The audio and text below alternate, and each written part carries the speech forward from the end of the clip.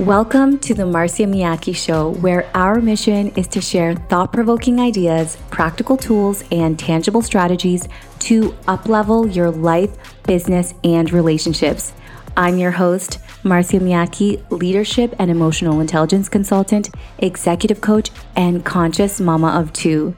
Through solo episodes and interviews with experts in the medical, research, business, and spiritual fields, this show helps you to shift from the illusion that success in one area of your life means failure in another, to the understanding that you truly get to have it all. Let's get started. Welcome back to another episode, my love. This is the last episode of 2022. Where has the year gone?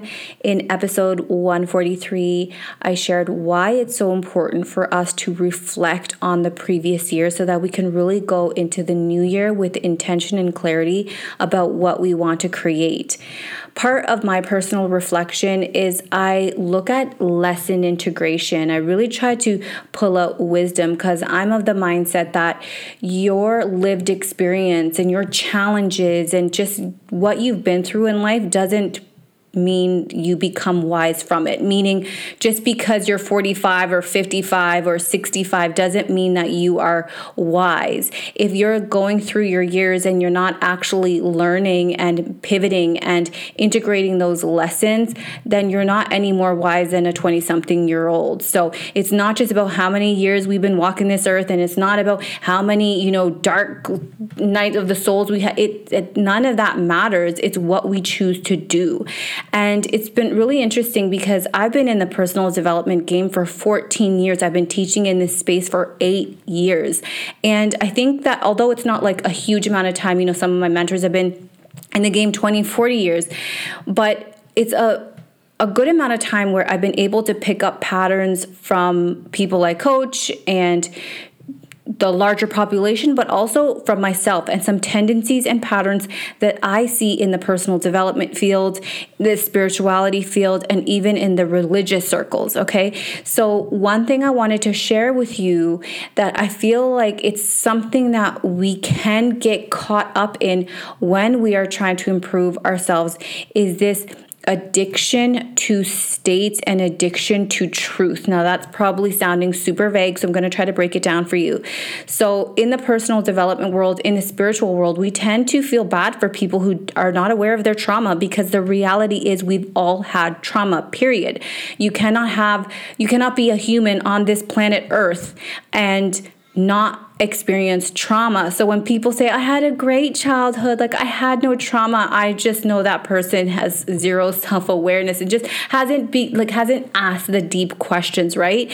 And this is why they're repeating patterns, et cetera, et cetera.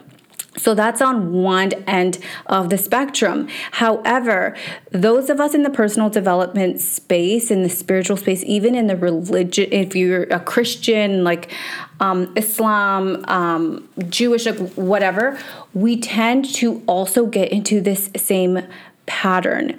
And it's that we recognize, those people who are not aware of the truth and we are seeking truth.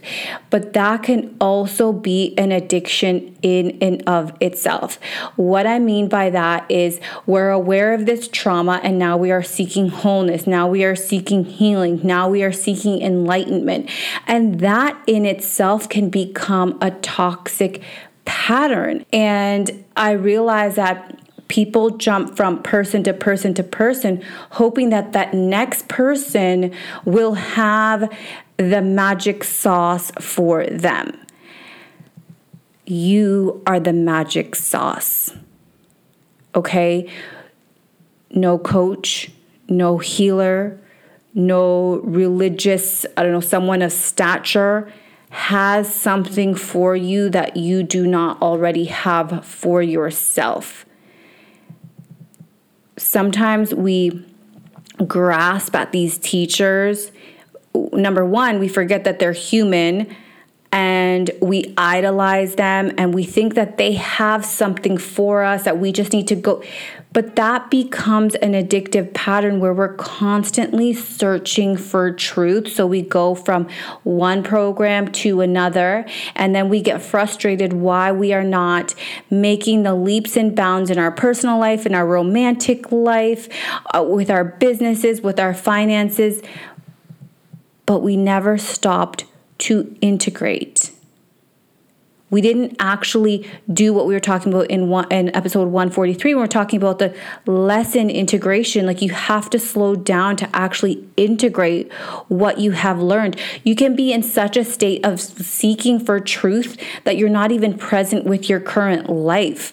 I have seen this many times, and I just pray to God that, I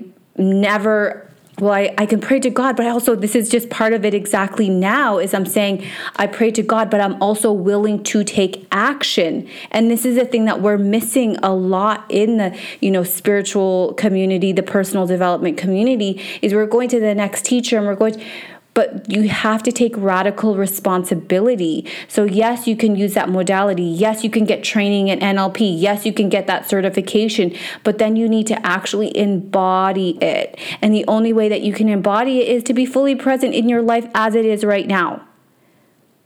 A lot of us are escaping our current reality. Like, we think that we're going to get this gift of enlightenment from something else or some healing.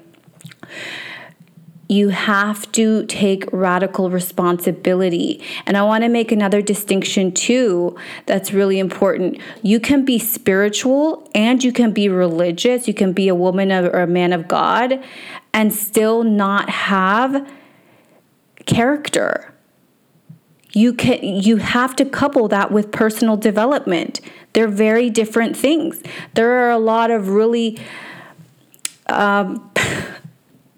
spiritually affluent people, if that's even a term, people that are respected in the spiritual community who have messed up lives, right?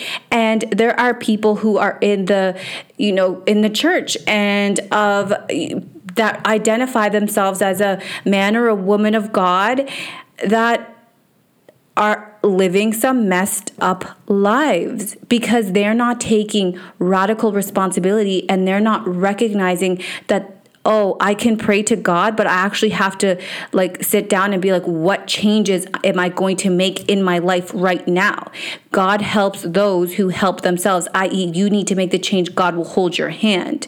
The universe, rewards action, as in you need to make the changes first, and then you will see the ripple effect in your life. You can't go from coach to coach, healer to healer, church to church, thinking that it's just going to change magically for you. Yes, prayer is powerful. Meditation is powerful. But once you come out of that state, what I'm saying is we're chasing that state. Once you get out of that state, what are you doing right now in your life right now?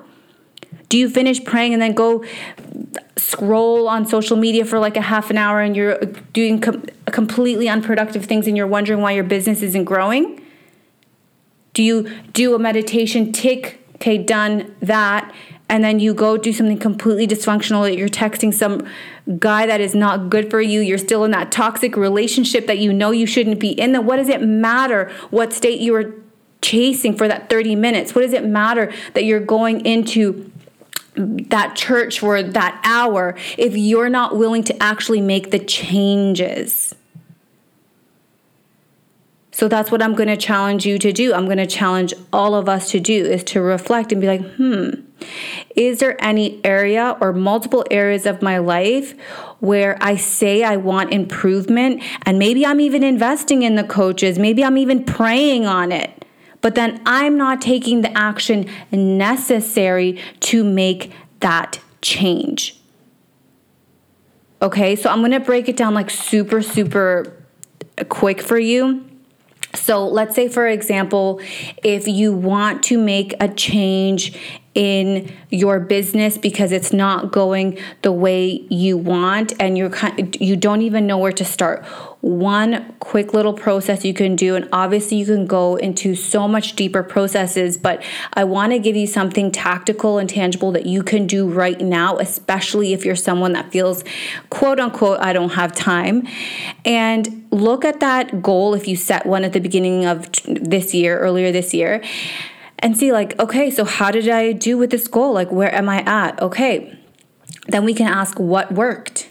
Write down what worked. Then write down what didn't work. What was clearly just, it didn't work out this year.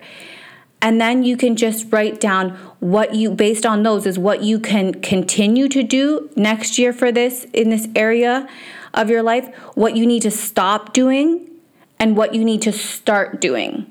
And with the start doing, you could be exhaustive with that list. Okay, I need to do this.